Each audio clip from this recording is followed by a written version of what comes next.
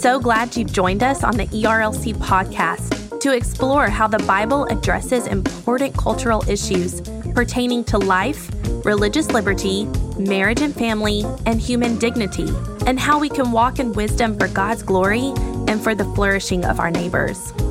If you're enjoying this podcast and find it helpful, please leave a review wherever you listen. This will help more people find and benefit from what we're learning together. We are grateful for the time you take to join us for these conversations.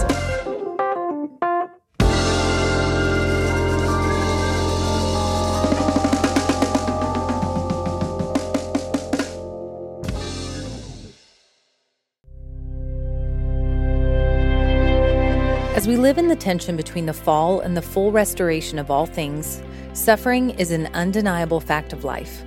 What comfort does the presence of God have to offer to the suffering family? And what does the gospel say to these families?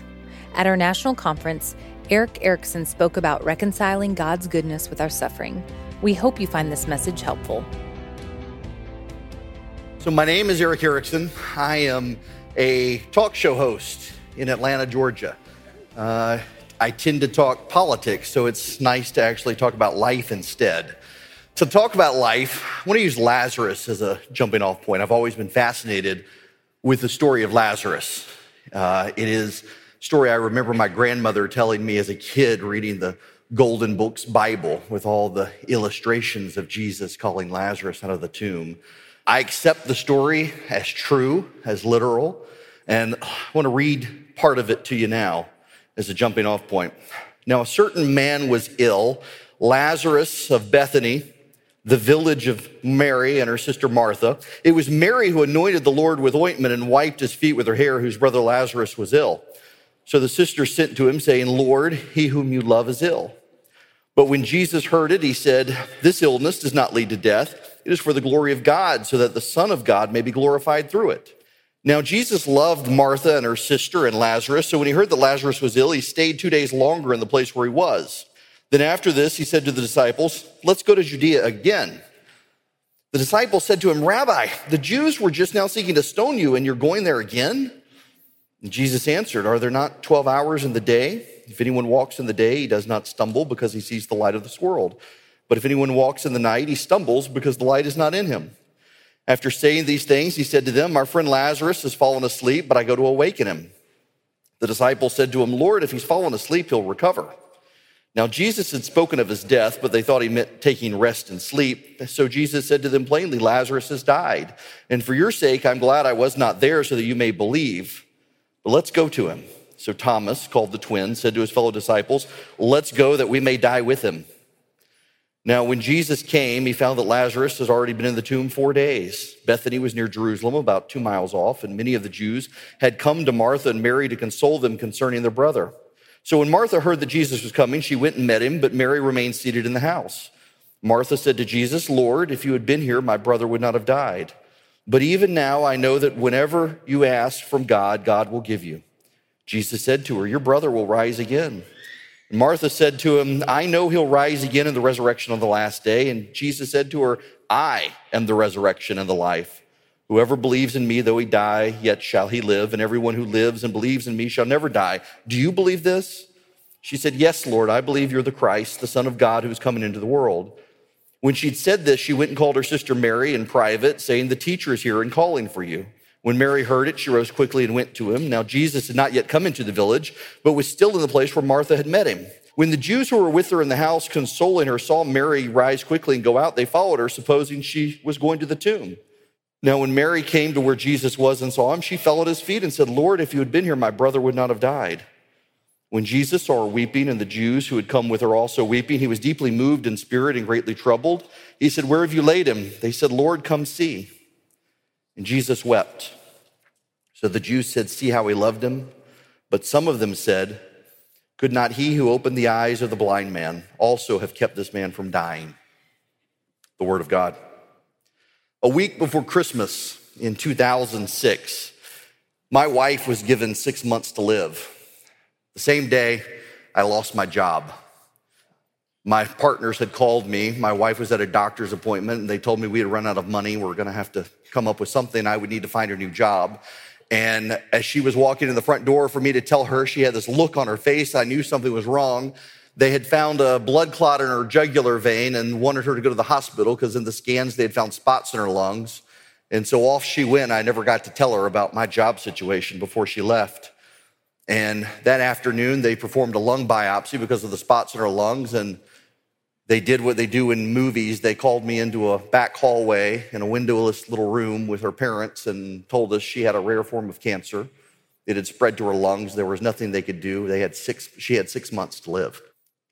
And all I could think was I had a 1-year-old in daycare. It was almost 6 o'clock. And if I didn't get her, we didn't have the money to pay the extra time, and I needed to go get her. But there was a wreck. It had been storming. The doctors had to go to the emergency room, and so I got to stay with my wife until she woke up from anesthesia to be the one to tell her that she had 6 months to live. And then I had to rush off and get my child from daycare.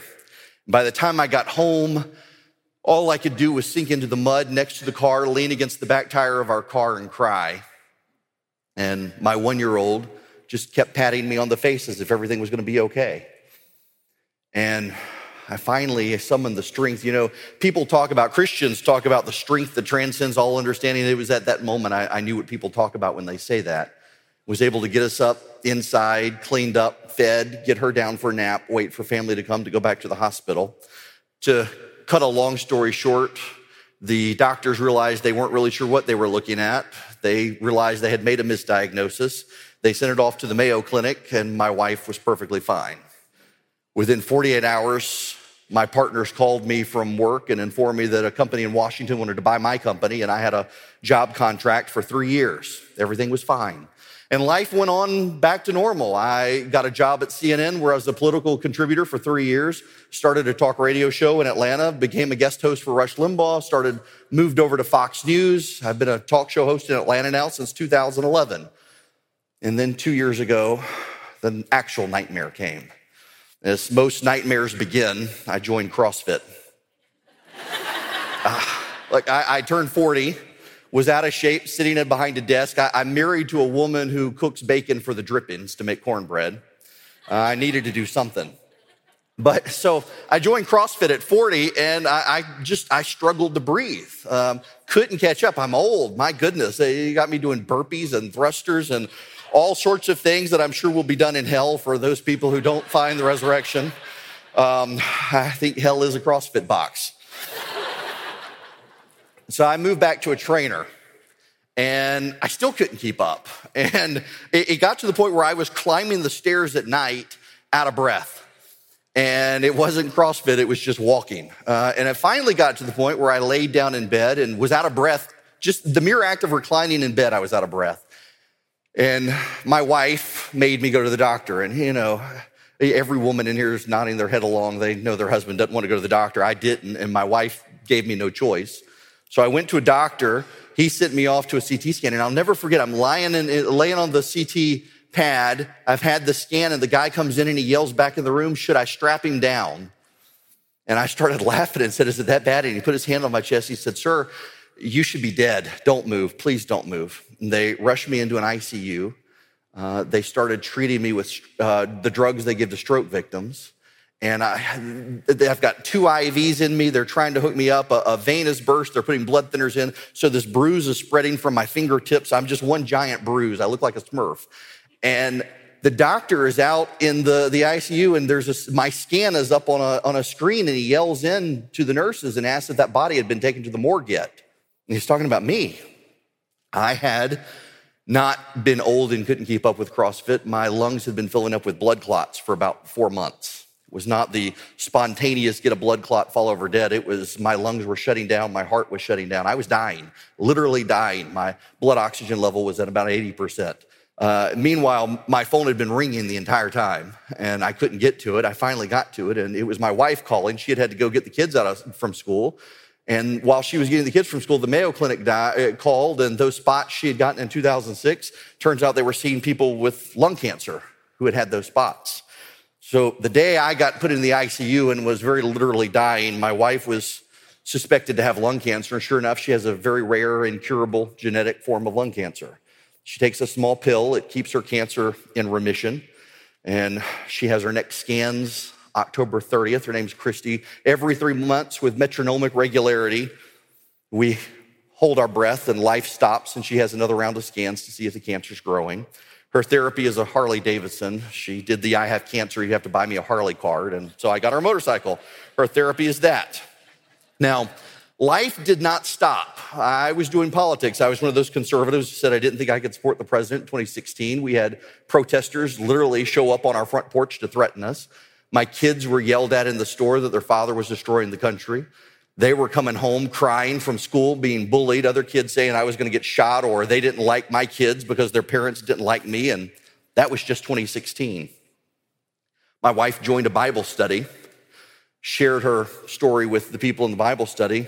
At one point, a lady came up to her after the Bible study was over and said she'd pray for her, but she really wanted to punch me. So I had enough. I needed to make sure my kids knew what was important in life. I knew if they Googled me, don't ever Google me. I'm the one guy in my kids' school who the teachers know never Google. I needed them to know the good, the bad, the ugly. I needed them to know the truth, but I also needed them to know what I thought was real. And so I wrote a book for them. It's called Before You Wake, about all the things I want them to know that are important. And that gets me back to Lazarus. And the first thing I want to tell you that I learned from all of this is the thing that you don't want to hear when you're going through these sorts of things. And it's the thing that particularly Christians in the South are really bad about. You're in the bed in the ICU, you look like a Smurf because you're blue from head to toe from all the drugs they've gotten you on. And somebody wants you to know this is all for God. When you're hurting, you probably don't really want to know that you're suffering for God's glory, but it is true. And so know it now when you've got good times, when you're here in good health, that your suffering really is for God's glory. Look at Lazarus. So when the sisters sent to him saying, Lord, he whom you love is ill, Jesus heard it and said, this illness does not lead to death. It's for the glory of God, so that the Son of God may be glorified through it. Now, Jesus loved Martha and her sister and Lazarus. So when he heard that Lazarus was ill, he stayed 2 days longer in the place where he was. Now, pay attention to that last part for just a minute. Jesus loved Martha and her sister and Lazarus. So when he heard that Lazarus was ill, he stayed where he was. Jesus loved, so he stayed put. Had he rushed on to Lazarus, we just have one more miracle in the Bible of Jesus healing a sick man. Our suffering is for God's glory, and I can tell you that firsthand now, having been through what I went through. I did a book signing a couple of years ago. I guess 2017, last year. And I had been very open. I've told people what I'm telling you about our health struggles. I wasn't going to hide from the fact that we'd gone through this. And I had a guy come up to me at this book signing, and he was laughing. He was happy. He said, I want you to know that your story made me feel better about my life. He had been diagnosed with a terrible illness, and he had gone to tell his girlfriend that he was sick. And before he could get the words out of his mouth, she informed him that she was pregnant with his best friend's child and they were getting married. And he sat in his car and he cried. And he turned on his car to leave her driveway. And there I was on the radio telling him exactly the story I just told y'all. And he said, I realized my life sucked, but it was nothing compared to yours. He's now happily married. My suffering and telling the story gave comfort to him in his life. But it wasn't just that. Other people found purpose in their life because of what we went through. People finding ways to help us, taking meals to us, helping us financially, praying for us. The ability to pray for someone else to relieve your mind of your own burdens. It's actually a gift. God found a way to glorify himself through our suffering by providing other people purpose in life that they otherwise would not have had, by providing people perspective about their own life. Our suffering gives ourselves and other people perspective and purpose. My family, was able to relate in ways we hadn't been able to relate before to other people. And the other thing is God's got a plan and his own schedule. We want God to hurry up with these things. Jesus loved Martha and Mary and Lazarus, so he stayed for 2 days. Lazarus died. He went in the grave. His body was rotting. His flesh smelled. And Jesus waited. And then he said, let's go. And he went. If this was an action sequence in a movie, this would be the nonstop action sequence. Jesus gets up and he moves. He heads to Lazarus. Martha comes. Mary comes. He calls Lazarus out of the tomb. It's one big action sequence. When God starts moving, he doesn't stop until he's finished. He may not start on your schedule. He may not start on the schedule you want, But when he starts, he's not going to stop. It reminds me almost of Genesis 1, the scene, Jesus calling life out of darkness, Lazarus out of the cave. He spends this time and then the story stops. Then God rests. He waited until Lazarus was dead. And how many people were led to God by seeing the miracle that wouldn't have seen it had he just gone and healed Lazarus from being sick? This may happen to you multiple times at multiple points in your life. It may not be one big, long action sequence, but when God starts moving, he's going to get you where he needs you to get. And then, he's okay with you not realizing it. When Martha heard that Jesus was coming, she went and met him, but Mary remained seated in the house.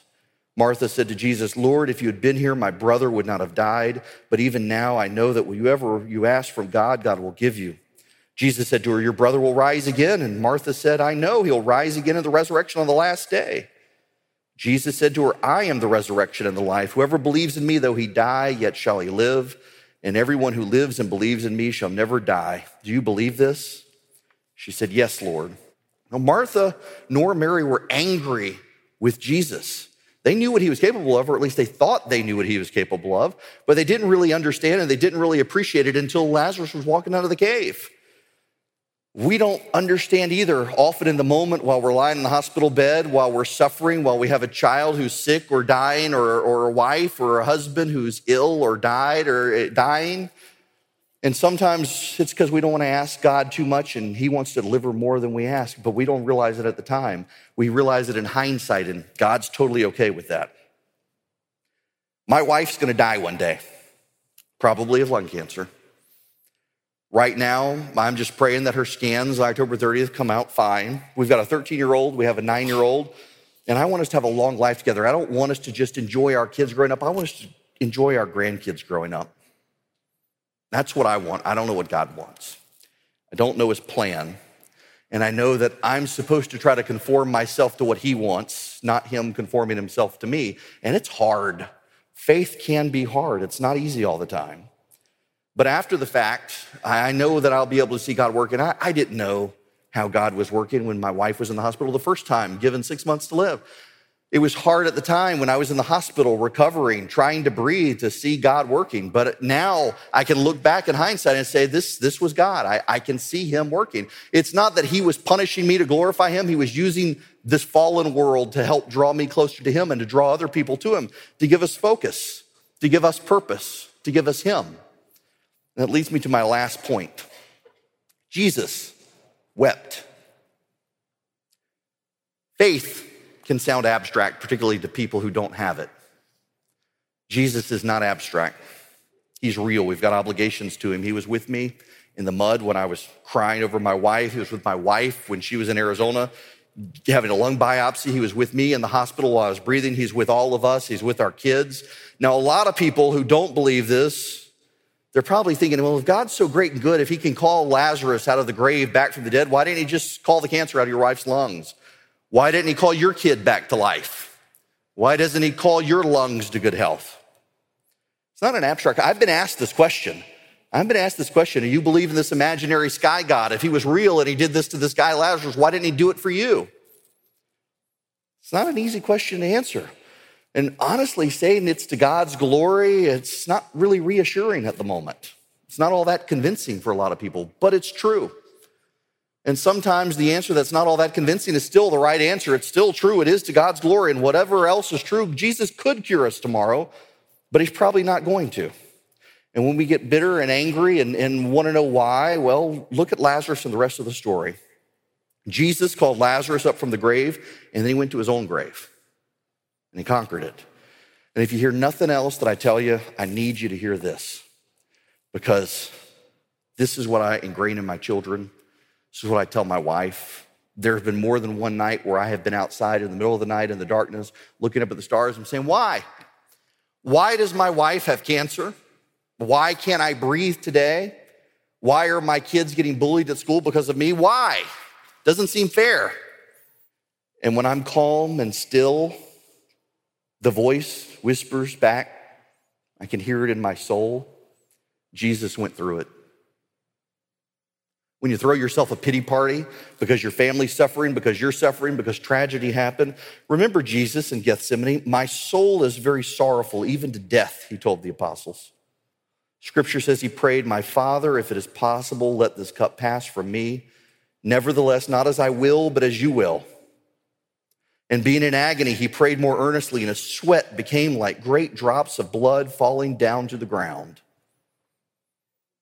We don't get to escape any of this, but neither did Jesus. He was beaten, he was tortured, he was nailed to a cross. He died on the cross. He came into Jerusalem on a Sunday with people laying palm branches, and by Thursday they were yelling, "Crucify him." He knows your pain.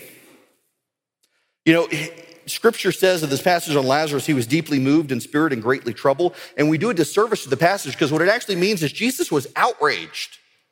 He wasn't outraged at Mary. He wasn't outraged at Martha. He was outraged at the effects of the fallen world on Lazarus. He was outraged at the people around Mary and Martha who had been so driven to despair that they even gave up the hope of the resurrection.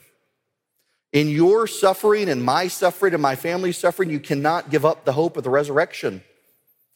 We get no reprieve from the world. But Jesus has been through the loss of loved ones.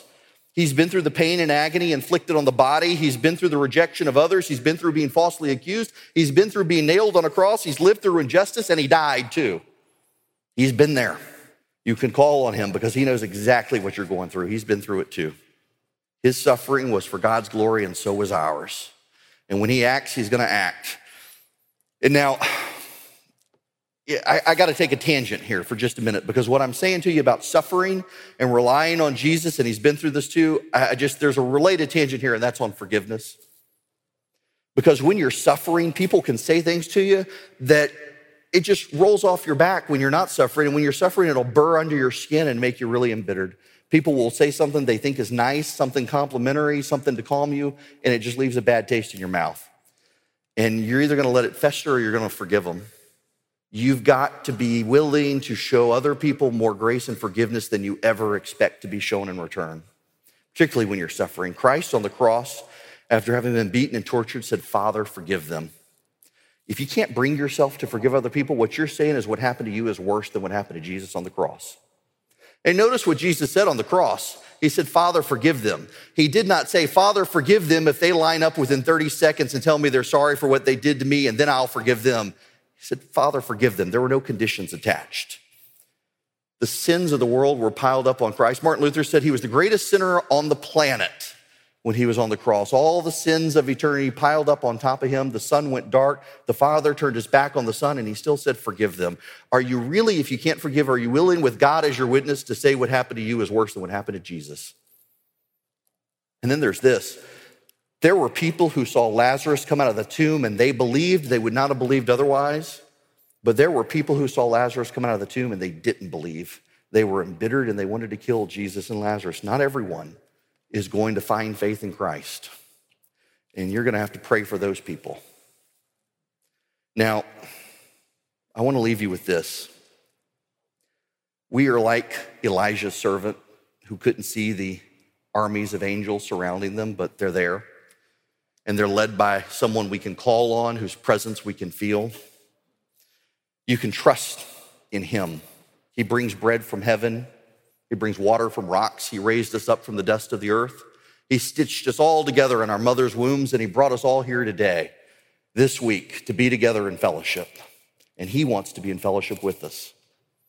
When I was having my lung issues, I remember I went to bed one night. I went upstairs, and I looked at my wife, and I said, "I don't think I'm going to make it." And she burst into tears. And she started crying. She says, "I made a deal with God. If one of us is going to die, it's going to be me." And I couldn't sleep. So I crept out of bed and I went downstairs and I wrote this letter to my kids that became my book. It's part confession. It's even part cookbook. If I die, my kids need to know how to make the cinnamon rolls. It's part biography. It's part testimony of the things I want them to know are true. And I want to leave you with what I wrote to my kids. Christy and I are going to die one day. We all will. We don't know the future, but I know these things I want my children to know are true. I worry more than I ever should about my kids. My mind races to horror stories. Gunner's headed off to play in the woods. What if he gets lost or bit by a snake? Evelyn's going swimming. What if she drowns? I hope it's natural to be overprotective and overworry and overthink the dangers that lie ahead for our kids. I just want them to love God, love us, and be kind. Most of all, Gunnar and Evelyn, your mom and I love you. We go into your room and we watch you sleep. Evelyn, I keep part of the fabric from your favorite stuffed animal in my travel bag. I hold it in my hands to think of you. Gunnar, I keep your laugh on my phone so I can listen to it and hear you.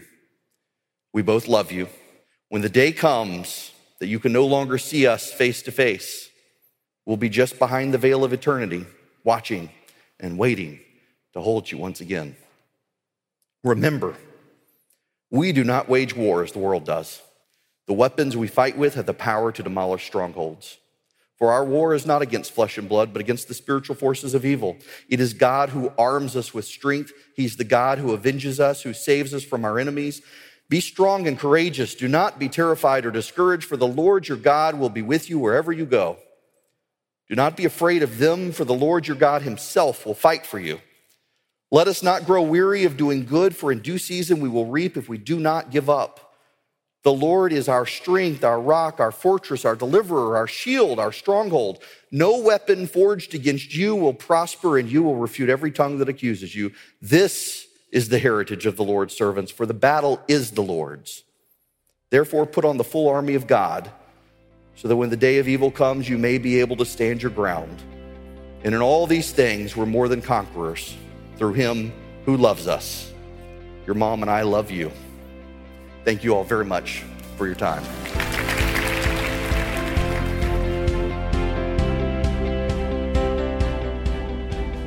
Thanks for tuning in to the ERLC podcast. For more information on this topic and other free resources, visit erlc.com. And join us next week as we listen to a panel on the role of story and song in parenting and family life.